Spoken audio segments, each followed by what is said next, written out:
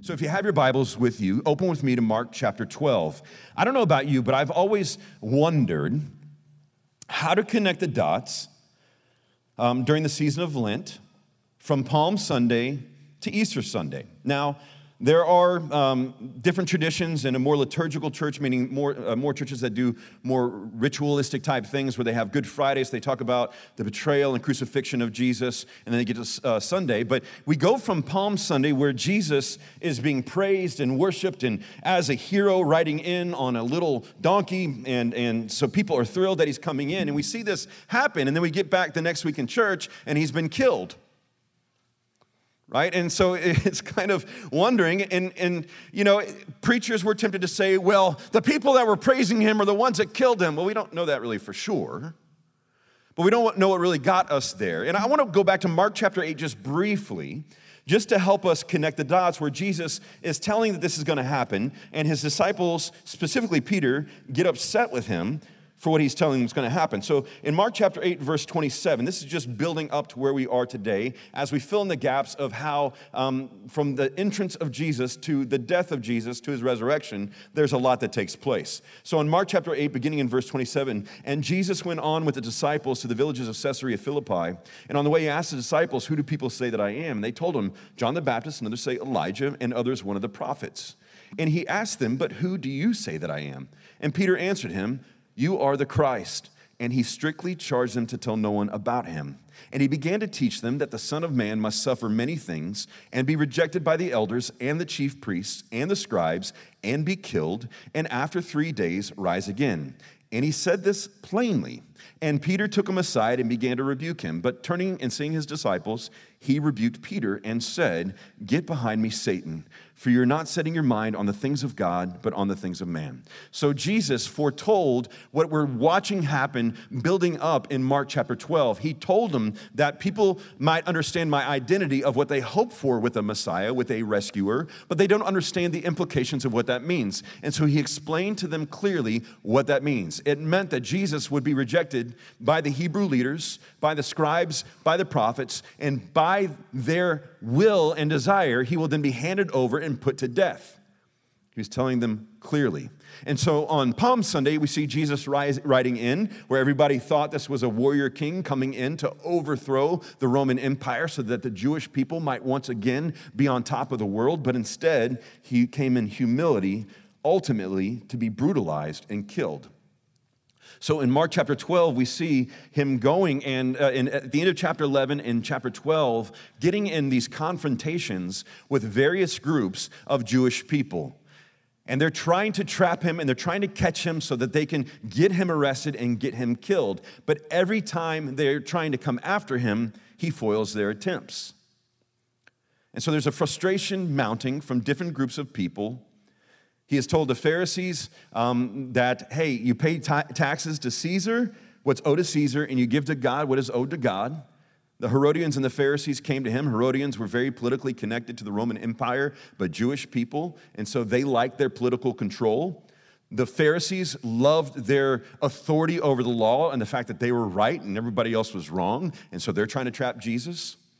We see the priests and the scribes coming trying to challenge Jesus, and he tells a parable of a vineyard where the tenants ultimately are withholding from the owner what is rightfully the owner's, and so ultimately the owner will come and judge them and destroy them. So you have all these tensions building, and so we pick up today in another confrontation with a group called the Sadducees. The Sadducees were a group that were politically charged, but primarily in the temple. They were the wealthier group that wanted to, that liked having the control that they had. They were on peaceable terms with the Roman Empire because they didn't want to infringe upon their liberties, but at the same time, they also had direct control over the priests and who got voted in as the priests and who were able to have authority within the religious context. And so this group of people came to Jesus next to try to stump him. The main thing I want us to really hope in today is this, that there is a promise of resurrection and fullness of life for those who are in Christ. Back in Mark chapter 8, Jesus says, they will betray me, they will kill me, and after 3 days later, I will rise again. Already on 2 or 3 occasions in the Gospel of Mark alone, Jesus speaks of his resurrection.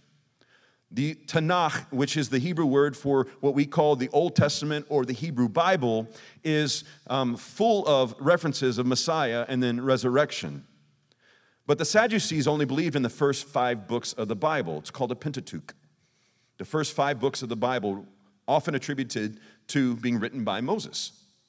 And I believe that Moses wrote the majority of that, if not all of it. It's by his hand. And so the Sadducees only hold on. If Moses didn't say it, then no one said it, but they were still coming in through the lens of what their agenda was and what they wanted to see happen. So verse 18, and the Sadducees came to him, who say there is no resurrection, and they asked him a question, saying, Teacher, Moses wrote for us that if a man's brother dies and leaves a wife, but leaves no children, that the man must take the widow and raise up offspring for his brother. There were 7 brothers. The first took a wife, and then he died and left no offspring. And the second took her and died, leaving no offspring. And the third likewise. And the 7 left no offspring. Last of all, the woman also died. In the resurrection, when they rise again, whose wife will she be? For the 7 had her as a wife. Okay, first of all, that's a lot of husbands for one lady to have. Right, ladies? Amen. I mean, good night. The reason that the Hebrew law said that, and if you go with me to Deuteronomy real quick, Deuteronomy chapter 25, verses 5 and 6, this is where they got this law from. If brothers dwell together and one of them dies and has no son, the wife of the dead man shall not be married outside the family to a stranger. Her husband's brother shall go into her and take her as his wife and perform the duty of a husband's brother to her.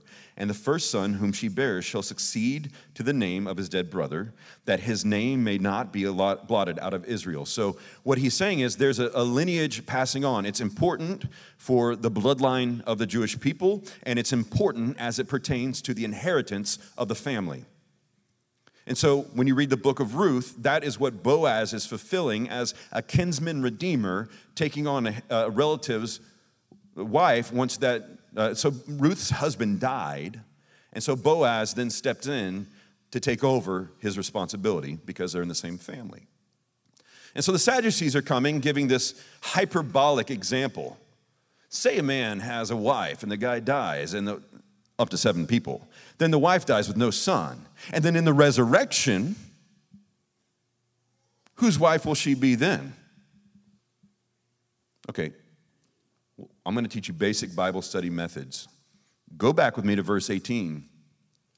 Here's the first problem. And the Sadducees came to him, who say that there is no resurrection.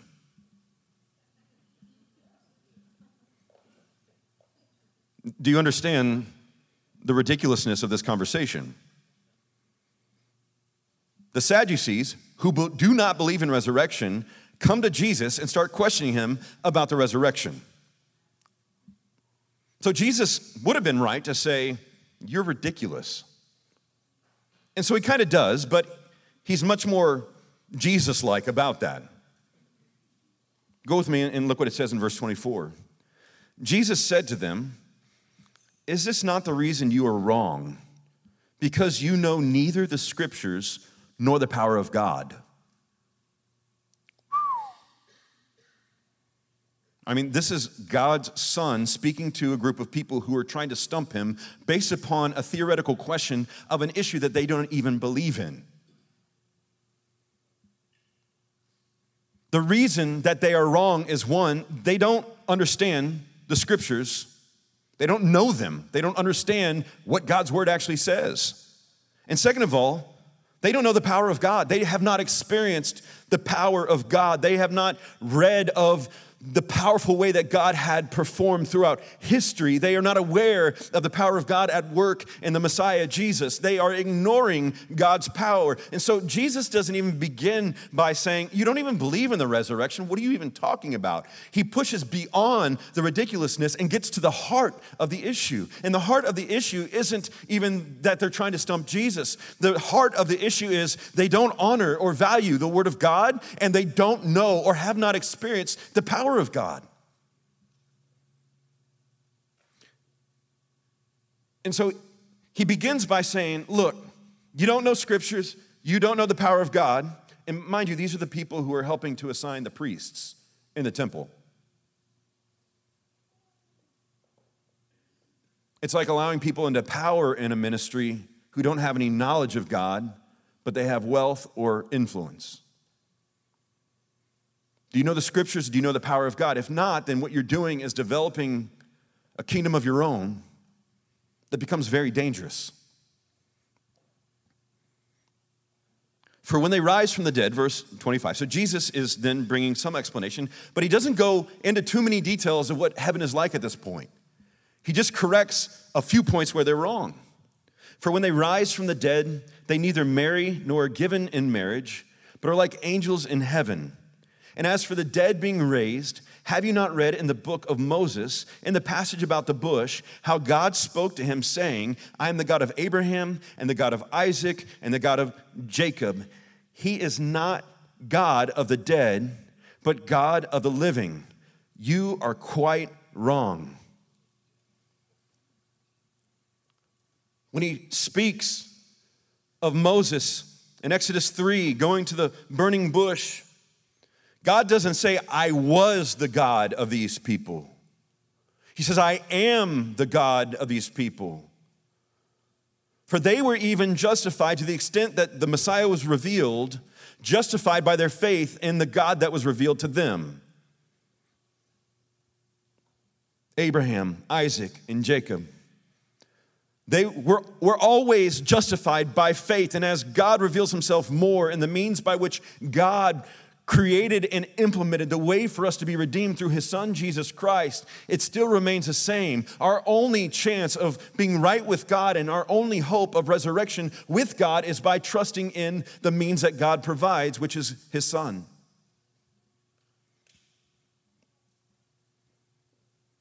God is not the God of the dead, but of the living. God is a faithful God who makes promises and who keeps promises. And these Sadducees are coming up trying to find Jesus and trap Jesus in a way that gets him in trouble so that they can remove Jesus. Not because they even really believe in what he's saying, but because they care so much about their own power and authority. So Jesus corrects them.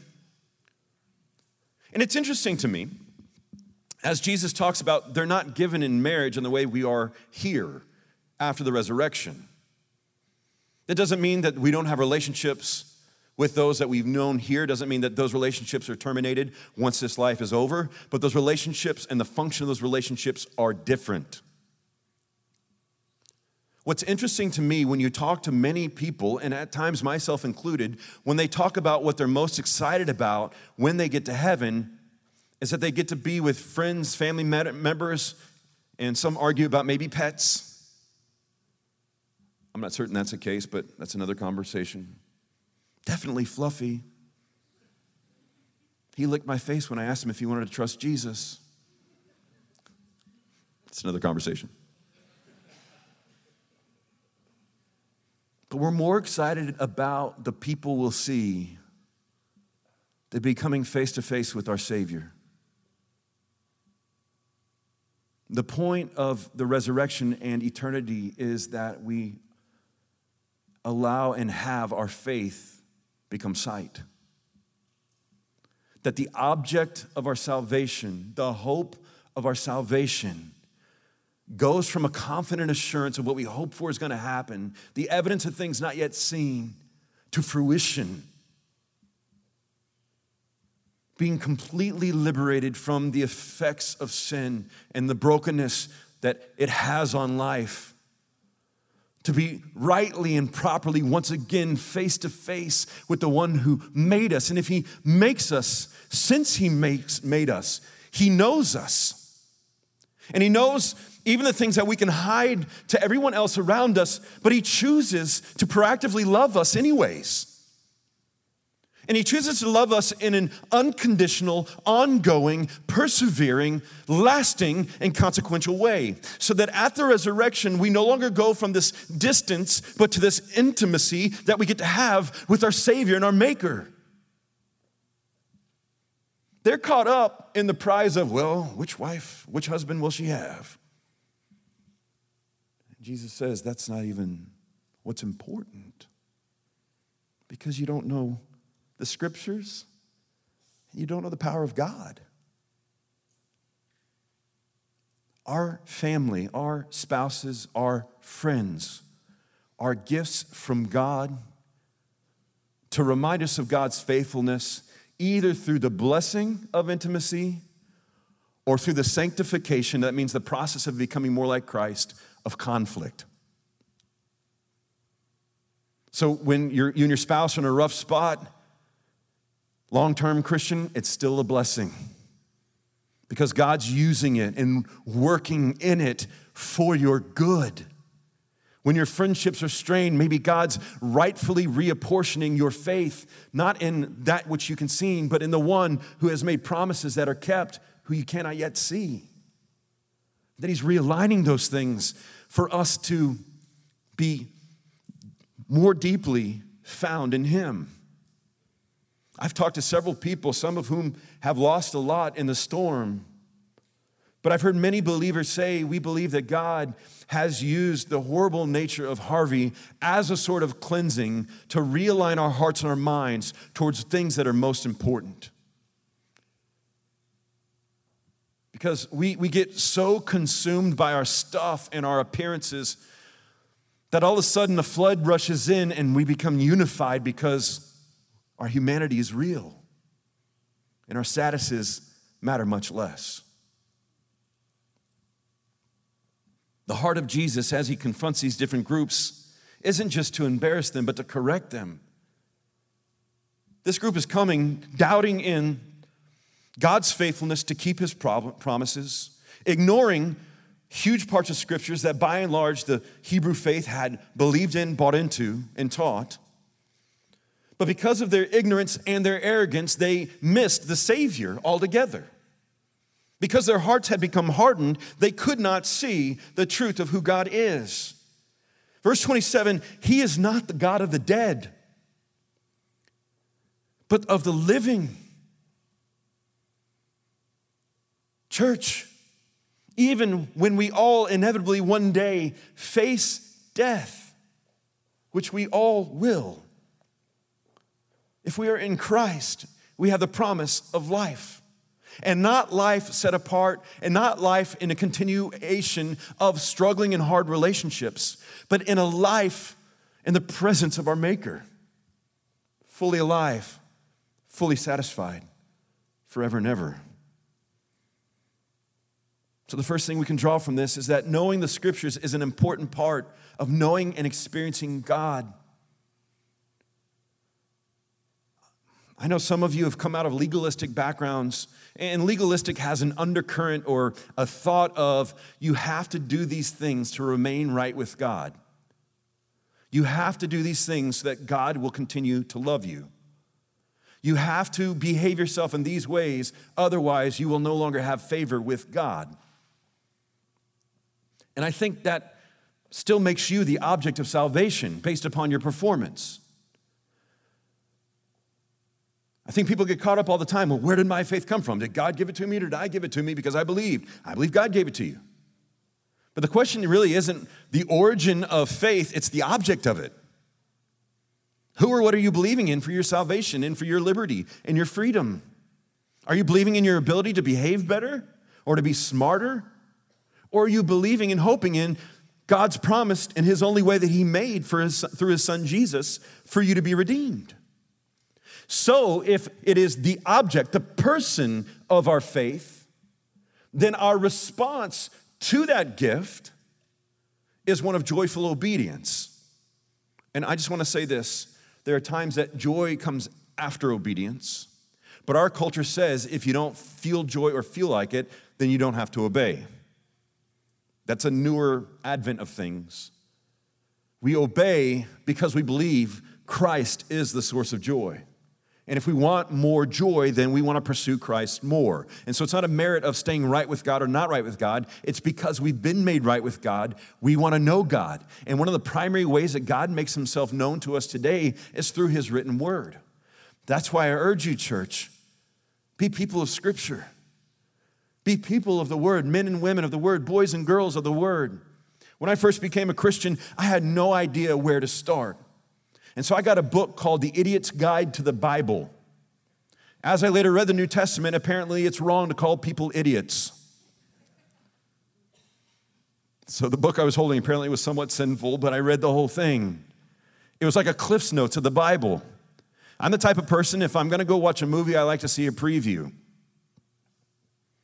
because I want to know what's coming. And so I tell people, read the introduction to the books of the Bible. Read the introduction to the New Testament, introduction to the Old Testament, and then start digging in. If you want to know the power of God and the power of His resurrection, we've got to know what His promises are. Because I don't know about you, I've been told a lot of promises of God that are not found in Scripture. One of the biggest lies that is perpetuating, meaning ongoing in our world, that is devastating third world countries, is a prosperity gospel. What they say is if you have enough faith and you believe enough, you won't be sick and you will be rich. And impoverished nations are believing in that, and therefore they're going after the hand of God instead of intimacy with the person of God. The promise of the gospel isn't stuff and wealth and health. The promise of the gospel is intimacy with God Himself. We get the Savior. We get the treasure in our wealth or in our poverty. We get His love and His faithfulness and His commitment first to Himself, as He promised to Abraham in His covenant. And then we get to benefit from it. The prosperity gospel is a false gospel. While many of us in this room are blessed, even beyond average, the blessing itself isn't a replacement for God. It's a poor replacement. Stuff perishes, it goes away, but the love of God is eternal. And that's our hope. If we're chasing after God like a genie in a bottle that will give us good stuff if we behave, we've made Jesus into an older version of Santa, which creates not a worshipful heart based on gratitude and honor, but creates a heart of entitlement and disappointment. Knowing the Scriptures is an important part of knowing and experiencing God. Jesus is saying you don't know the Word of God, therefore you don't know the power of God. Knowing the Scriptures, living into the Scriptures, allows us to begin to see the power of God. It was amazing to me seeing stories of many of you and seeing friends of mine all throughout the city joining together for a common purpose, placing great value on the lives of others that they never met, doing for others as they would have them do for them. Seeing humanity come together, even those who don't even know Christ, but as image bearers, something was drawn out in our community to go and to serve and to help. That was a good deed. The fact is, though, even as good as you might have been or are being, those good deeds are not enough to make you right with God. Those good deeds coming out of you, especially if it really comes from a motivation of wanting to help, are a sign that there's a helpful God who has created you. But if you do not know Jesus Christ, you're still at odds with God and your motives are off. That desire within to help our fellow human being is not one that I'm trying to diminish, but one that the gospel amplifies. That yes, that desire in you is from a God who loves and saves and sends. And until we become people of the Word, and not in a jerky, legalistic way, but in one that brings liberty, which it does, we'll never know if we're walking with God or not. I think many of you are motivated more by superstition in your faith than you are by God's love and His grace. I was talking to a good friend the other day, and he said, man, I haven't been in the Word lately. I've been so busy. So I'm just waiting for the other shoe to drop. And I said, that's not biblical, that's superstition. It doesn't mean that God doesn't permit or cause at times things in our lives to draw us back to Himself. But we don't want to continue to have to be the 3-year-old spiritual kid that has to get slapped on our hand before we'll obey. We need to mature in our faith, knowing what the Word of God says, and do it. Look, reading your Bible is not going to save you. The God who is revealed in the Bible will. I'll say it again. Reading your Bible is not what saves you. The God of the Bible that is revealed can and will. So we read the Scriptures and we know the Scriptures not to earn anything, but because it's been given to us completely anyways. That's the motivation, the why behind it. The second thing is we look to Jesus because Jesus reveals the nature and truth of the Father in his creation. The Sadducees bought into what they wanted God to be and how they wanted God to work, and they had their view of what they thought God should be and how God should do it, and so that was their worldview. That is what they believed and how they engaged with their religion. It was tailored to their life and to how they wanted to be and how they wanted to live. But really, when we begin living out our faith, before we look to a denomination, before we look to a network, we've got to look to Jesus, which goes back to the first point, that knowing the Scriptures is an important part of knowing and experiencing God. That as we compare and test all things against Scripture, we can come in and read it and understand it and question and have healthier questions and healthier dialogues because Jesus does reveal the nature and truth of the Father and his creation. We see that Jesus believed and owned all of the Old Testament. So even if you're struggling with parts of the Old Testament, I would say look to Jesus and read the Gospels and see what he bought into about God of the Old Testament. Because you'll look and see that God is also the God of the Old Testament that is in the New Testament. And that Christ was there in the beginning at the creation of all things. If you want to see God, you look to Jesus.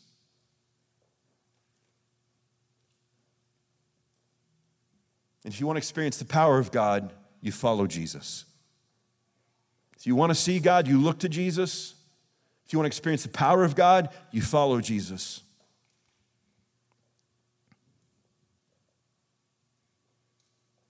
The last thing is this. Let me correct that. I think at times in my ministry, in my understanding of Jesus, we've presented God as a God who is powerless over those who have not yet chosen him. That's biblically false. The third point is this: the eternal God is the God over all eternal beings. All humans have been created in the image of God. They matter to God. He loves them. But I don't know about you, that there's been a time where my theology was, well, until they will themselves to trust in God, then God is a gentleman and his hands are off. That's very scary. Because if you read in Romans chapter 8, that the mind set upon the flesh is hostile towards God. That the effect of sin has permeated throughout our entire self and being and soul. That the wages of sin is death. Left to ourselves, it's death. But the free gift of God is eternal life through Christ Jesus our Lord. So that if God is unable to be God over all creation and have authority over all creation with or without our permission, then I would say we're in trouble. Fortunately, that is not what the Bible teaches. The reason Jesus didn't just blow off the Sadducees and say, y'all don't even believe in the resurrection. I'm not even going to take time to think about it. You're ridiculous. Because their statement, compared to like healing people and telling truth and stuff like that, it was just a waste of time. So Jesus confronting them isn't just to correct them or demean them. Jesus confronting them is an evidence that they matter to him. So people that you don't agree with, or people who don't agree with you, it doesn't mean that they don't matter to God.